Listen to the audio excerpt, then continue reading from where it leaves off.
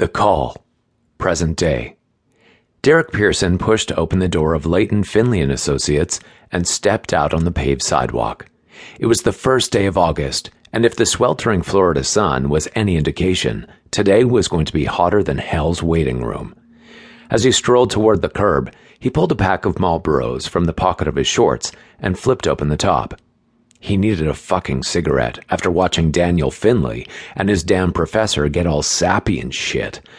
That was going to get old real quick if he had to stomach their nauseating displays of I love yous longer than the 15 minutes he'd been in there. But he'd known he had to make an appearance sooner or later. Otherwise, Danny Boy would have shown up asking questions. Questions he wasn't ready to answer. There'd been a reason he hadn't come around to see Finn when he first moved back from Chicago 2 months ago, but it wasn't something he was in the mood to talk about yet, even if he was one of the 2 people on the planet who would understand all the shit he'd been dealing with.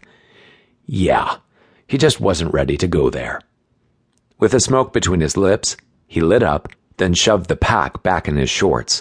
He was so damn antsy lately, and for that he could thank his brother, Alan. He walked around to the side of his Jeep and pulled open the door. After climbing inside, he grabbed his cell phone and stared at the dark screen, contemplating his next move. Am I really planning to do this? Fuck. It seemed that he was, even when he knew better.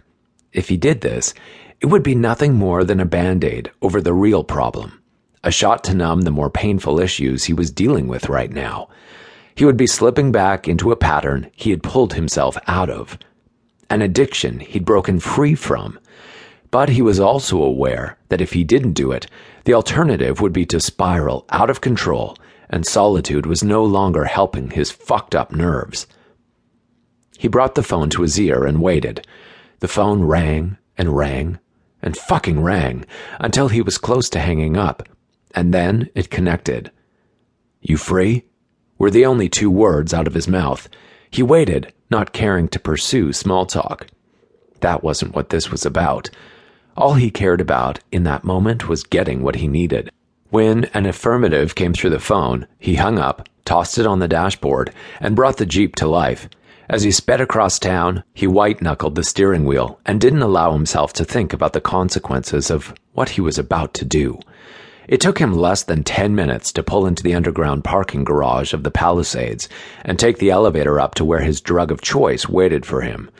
He glanced up into the camera in the corner of his metallic confines and stared boldly into the face of the one who was waiting at the other end of this ride. Yeah, he was about to fall off the fucking wagon big time.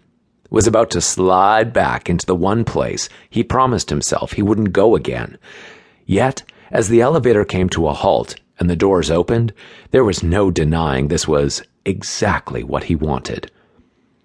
"I have 30 minutes," were the words that greeted him. Derek walked off the elevator and over to the naked man waiting for him.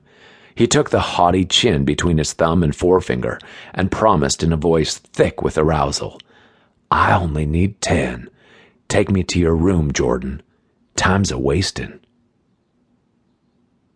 Past.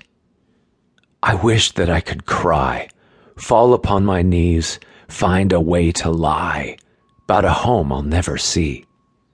Superman, 5 for fighting.